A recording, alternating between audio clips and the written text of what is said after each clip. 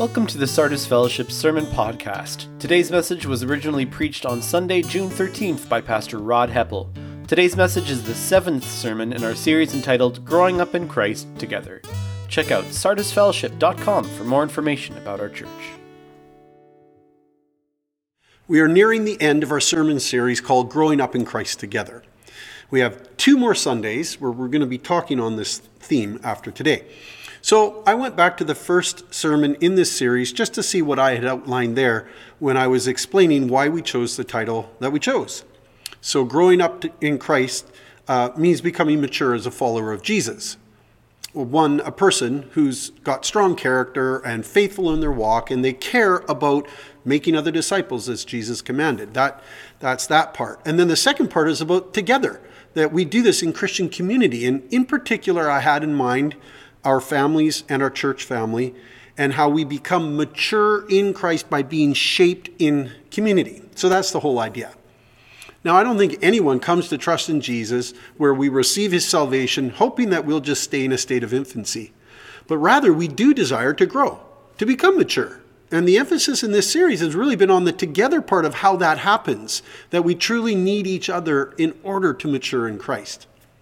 Now, it's not to say that I don't learn a lot in my own personal life, in my relationship with God. I do grow that way.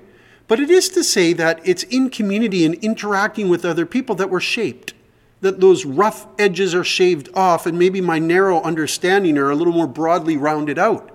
It's through family and church family that God is shaping me to be a disciple who bears spiritual fruit. So that's kind of where we've landed on this series. And the reason why, too, is I think there's a tendency today to pull away from our brothers and sisters in Christ. And maybe COVID's kind of forced that a little bit. You know, we think sometimes that, I'm just fine.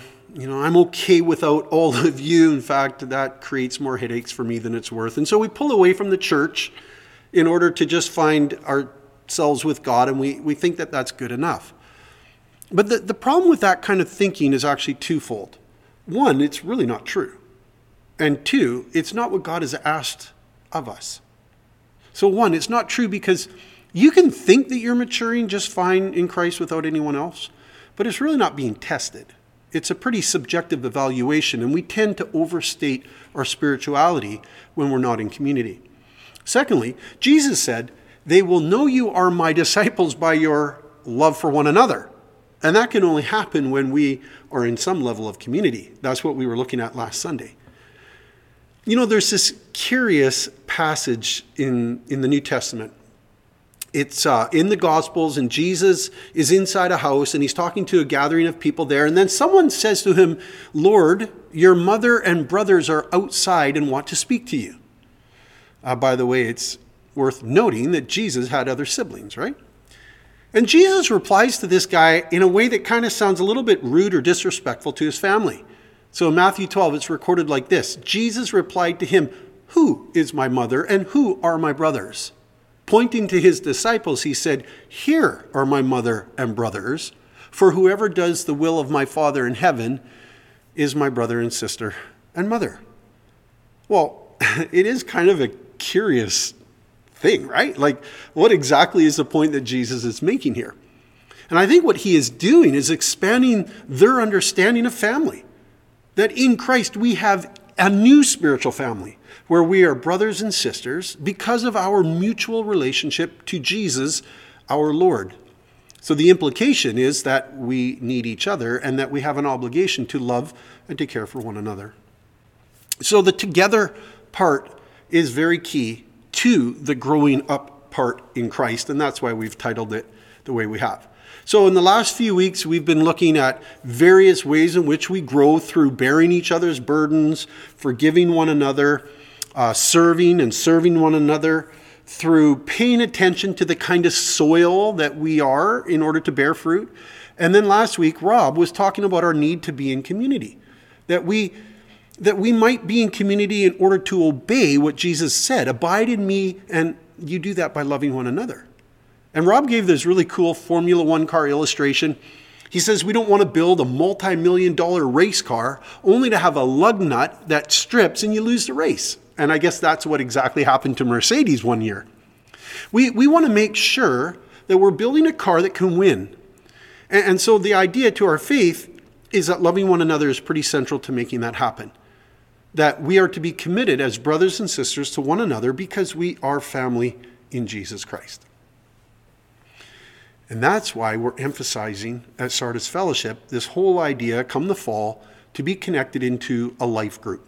And it's going to take on various forms. It won't all look the same. But life groups are a place where others know you and you know others, and together you can grow up and mature in Christ. So that's where we have been. It's also where we're going. And today I'm going to speak to us on this whole idea of growing up in Christ through grace. Grace, God's grace shown to me, and then that same grace of God that I have, I now show to others. Now, grace is an interesting word. It's charis in Greek. We have a camp, actually, just up the valley named Camp, or Charis Camp, or Charis Camp. Many of us have been to that camp. Maybe you have too. Grace is also a name, and it's a beautiful name, often chosen for a daughter. And sometimes we call praying for a meal grace, right? Would you like to say grace for supper tonight?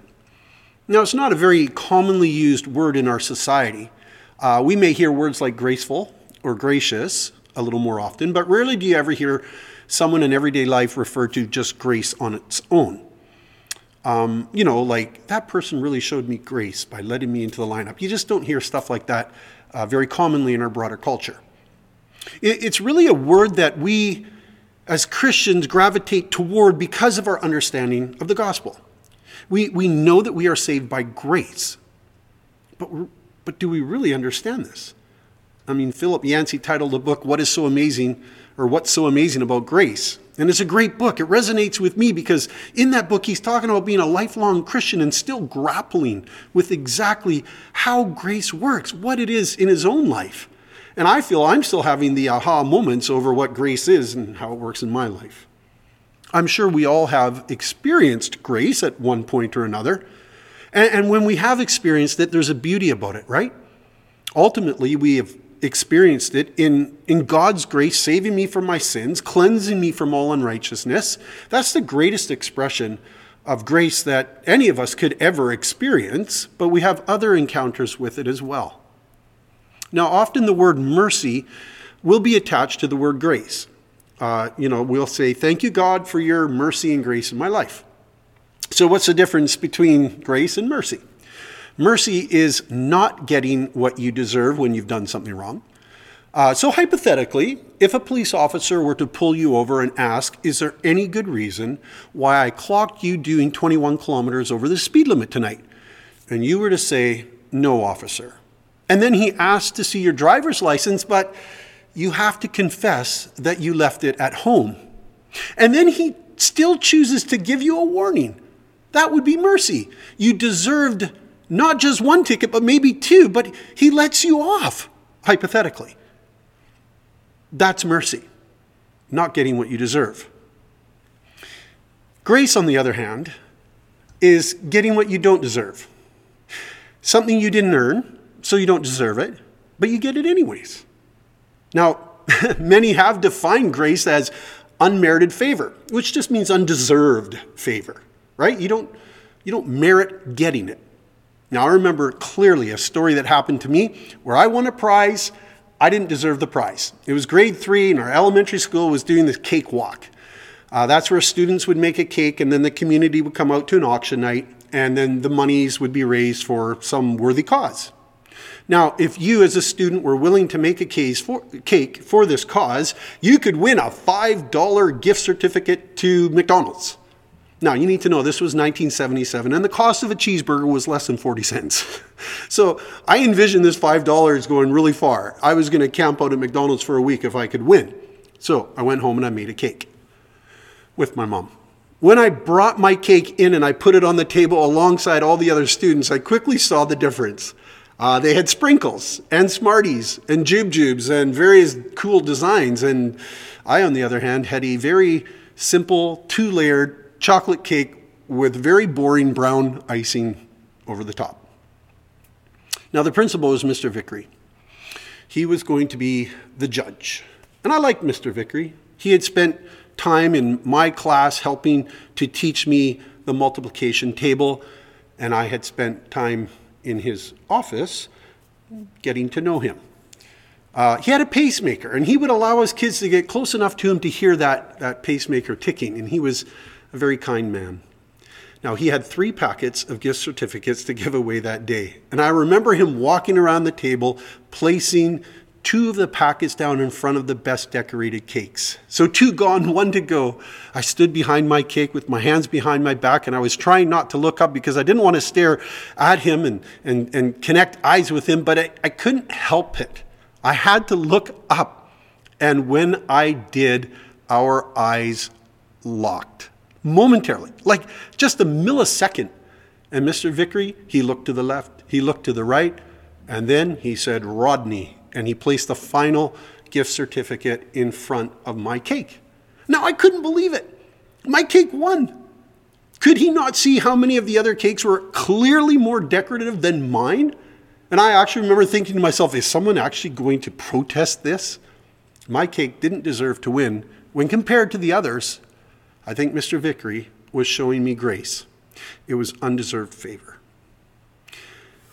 I find it interesting as I think over the years of my life, when I've been the recipient of grace and someone's been gracious toward me, and how that feels. And yet, for some reason, it's truly hard to show that grace to others at times. It's not consistent in my life, and it's not the feeling I always have. I mean, I can put my mind to it, and sometimes it comes out, but it just doesn't feel natural. Why is it not more a core fiber of my being? It's because grace runs contrary to our human makeup, our sinful nature. It goes against the flow of the laws and achievements and performance and the culture that our world and religious system has. And so we grapple with grace to own it for ourselves. Now, much like love and forgiveness, grace is a pretty key aspect of our Christian faith. It's at the center of how our faith is defined.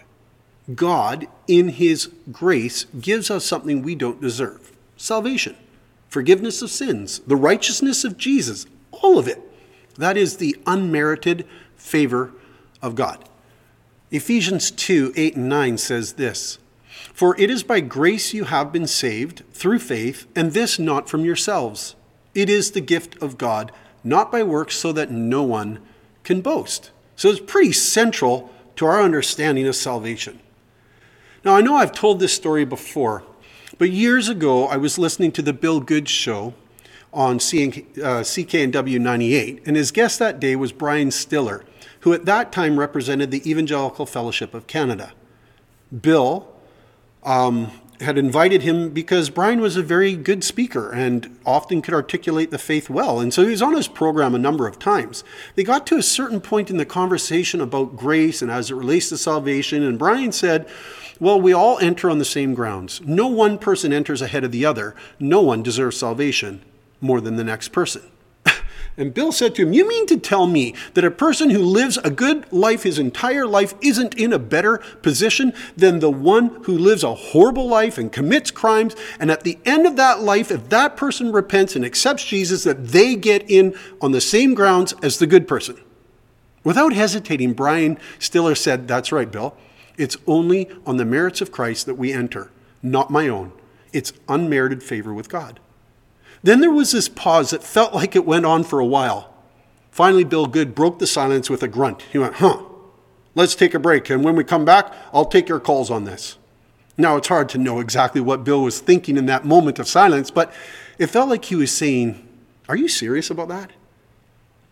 But for sure, I know this. He was reflecting on what grace truly meant by the definition that Brian Stiller had given him. Why? Because it goes against our human nature. Now, this kind of thinking about God and our acceptance was what got Jesus in trouble many times with the religious leaders of his day. They had a system of righteousness. It was based on keeping the law of God. And they had other rules that you had to keep and do it the right way. And the better you were at this, the higher up on the ladder you got. That group, of course, that was best at this was called the Pharisees. I'm sure you've heard that title before and know what it means to be a Pharisee. They were notorious for elevating themselves based on this kind of a program, which they helped to shape, by the way. And then they would look down on others who were very far from achieving any of it. But when Jesus comes along, it's those other people that seem to have hope from Jesus, and it's the Pharisees that receive his wrath and his verbal rebuke. Why is that? You know, it causes me to stop and think, where would I have been in my thinking at the time of Jesus if I was listening and watching him? To be honest, I don't know if I would have been inclined to understand grace. The grace that Jesus displayed to people. I probably would have been more along the lines of thinking like a Pharisee. And then when I bring that question forward to today, I ask myself, do I live in a way that is more in keeping with the thinking of a Pharisee or more in keeping with Jesus? How is my mind framed in relationship to God and God to me and me to those around me? Is it by grace or is it by the Pharisees? Now, there's a number of stories that I could share today from the Bible about grace. Some in the New Testament, some in the Old Testament. I mean, there's Noah and Abraham and Sarah and Joseph and Moses and the story of the nation of Israel itself. All of those are about grace. There's Rahab and King David and his forgiveness. Many more where if you're looking for grace in the Old Testament, you'll see God's grace. But in the New Testament, when Jesus comes on the scene, grace is not the order of the day. We see God's grace being displayed through Jesus to many undeserving people, and it really kind of flies in the face of the religious thinking and the culture of the time. Jesus shows grace to the woman at the well, to Zacchaeus, to Mary Magdalene, the centurion, to the poor, to the sick, those with leprosy he touches, to sinners, tax collectors and prostitutes, the undesirable people of his day. And you did not want to be associated with those people because you were a respectable person if you adhered at all to the law or morality. I want us to read one of these stories about Jesus. It's found in Luke 7, starting at verse 36. Now there's a Pharisee named Simon, and he's invited Jesus to a meal. We're not told why, but most likely more as a foe than a friend, trying to uncover evidence to be held against Jesus. If that was the case, he was about to get what he wanted as an uninvited guest comes along. It's a woman known in the community as a sinner, and she ends up there at this dinner party. So here's how Luke's gospel records it for us, starting at verse 36. When one of the Pharisees invited Jesus to have dinner with him, he went to the Pharisee's house and reclined at the table. A woman in that town who lived a sinful life learned that Jesus was eating at the Pharisee's house. So she came there with an alabaster jar of perfume. As she stood behind him at his feet weeping, she began to wet his feet with her tears. Then she wiped them with her hair, kissed them, and poured perfume on them. When the Pharisee who had invited Jesus saw this, he said to himself, if this man were a prophet, he would know who is touching him and what kind of a woman she is, that she is a sinner. Jesus answered him, Simon, I have something to tell you. Tell me, teacher, he said. 2 people owed money to a certain money lender. One owed him 500 denarii and the other 50. Neither of them had the money to pay him back, so he forgave the debts of both. Now, which of them will love him more? Simon replied, I suppose the one who had the bigger debt forgiven. You judge correctly, Jesus said. Then he turned to the woman and said to Simon, do you see this woman? I came into your house. You did not give me any water for my feet, but she wet my feet with her tears and wiped them with her hair. You did not give me a kiss, but this woman from the time I entered has not stopped kissing my feet.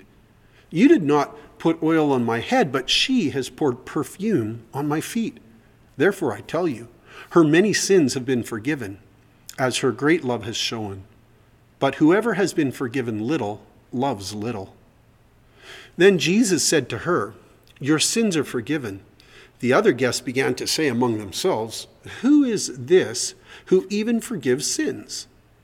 Jesus said to the woman, your faith has saved you. Go in peace. Wow. You know, I think I love this story because it's so far over the line. I mean, it makes me feel uncomfortable. But at that moment, it also forces me to grapple with what grace is and the grace of God in my own life, right? There's tension in this story that is just so obvious. I know how I would have been feeling if I was Simon or one of the disciples that were seated there. I'd be thinking the same thing that they were. Like, who is this woman and why doesn't Jesus stop her from doing this? I mean, it seems a bit inappropriate, doesn't it? Especially if living a sinful life is code for a particular career path, which we don't know for sure, but still, shouldn't Jesus really be stopping this woman from doing this? He is the teacher. When is he going to say something about this situation? Now, at the same time as I kind of have that feeling of uncomfortableness about it, I'm absolutely blown away by the act of humility of this woman. Her public display of emotion, the sorrow for her sins that are visible through her tears that drip onto Jesus' feet, and she wipes them with her hair. And then she kisses her feet and she pours perfume on them. What did that look like? Did the perfume just kind of drip onto the floor? Or did she rub his feet with the perfume? Like, this is uncomfortable to watch, right? If you were there, you would be squirming too. It's such a raw scene, a person so obviously overcome with emotion and so zeroed in on the one who has accepted her and shown her grace and forgiveness. I don't know what went on, but she knew something. She doesn't even care that anyone else is there. It probably doesn't even register to her that there are other people in the room. It's an intense moment of humility and sorrow and guilt and shame, and all of it being poured out and lifted off of her shoulders. And it's me. I see me in her story. In a moment of me realizing God's grace in my own life as a person who's well acquainted with my own sins, maybe in a different way than hers, but the same parent. I'm the one weeping. I'm the one with a runny nose. I'm the one unable to lift my head to look at my Savior because of my shame. And he reaches down and he lifts my chin and he looks me in the eyes and he says, "You're forgiven. You're my child. You're my beloved." The one who's been forgiven little loves little, which also means the one who's been forgiven much loves much. Have you felt the grace of God touching the deepest part of your being? Grabbing hold of all of who you are, every sinful thought, every sinful action brought into the light of Jesus Christ, and to know the forgiveness of God for you, that you're loved? What's so amazing about grace? Everything. I don't care who you are, whether you think you're so good or whether you think you're so bad or whether you think you're a combination of the both. God knows who you are to the core of your being, and it's only by his grace that any of us are saved. Then Jesus said to her, "Your sins are forgiven. Your faith has saved you. Go in peace." Your faith has saved you because you've trusted in Jesus. The grace of God that allows me to come into the family of God is the same grace of God that allows me to grow up in Christ. In fact, without grace, I can't actually grow up in Christ. And for most of us, without grace, we would give up. Righteousness is not produced in us by rules, by a stricter lifestyle, by more fear, by more law. It's powerless to produce righteousness, Paul said. Only grace draws us to the throne of God, that we would desire him. There's a song being sung on Praise 106.5 these days called Holy Water. And there's this one part that really captures my attention. It says this: "I don't want to abuse your grace. I need it every day. It's the only thing that ever really makes me want to change." And as I think about those words, I think it's just honest language. It truly is only in the knowing and the experience of God's grace in my life, not just at the starting point of my relationship with him, but every day, that motivates me to want to change, to want to obey him, and to want to love him above all else. Don't hear me wrong. Grace is not an excuse for sin. Paul says very clearly in Romans, "What shall we say then? Shall we go on sinning so that grace may increase? By no means. We are those who have died to sin. How can we live in it any longer?" This is not a game that we play whereby we think, oh, it'll be fine. We wink at sin as if it has no consequence. It does. But I think that in the moment that we think we don't need grace anymore in our lives, we're just deceiving ourselves. Probably everyone else around us can see that we need grace in our lives, but we hide behind being respectable. We show each other the version of ourselves that we want people to see. But the truth is that none of us is that person all of the time. And the irony is that God knows it. So yes, grace is elusive. I have this prayer bookmark in my Bible where in 2019 I wrote on there, this year my prayer is to become a more gracious person. And then a year later, in 2020, it simply says this, still my prayer. I've been reading a book lately that talks about the fact we all have an imposter. The imposter is a version of you that you hide from other people because you think that they wouldn't accept you if they knew who that was. And the point of the book is to get us to realize that we can't hide that imposter from God. He knows the good version of us and he knows the bad version. And by his grace, he's chosen to truly love all of us. And the insight here in the book is that I need to embrace all of who I am as God embraces all of whom I am, so that I'm more likely to come into the light, to desire God, to live for him, to obey him. Now, next week, Pastor Tim is going to be sharing more on this topic as he talks about churches that heal and the need for vulnerability. So I won't go further on into that, but I will say this.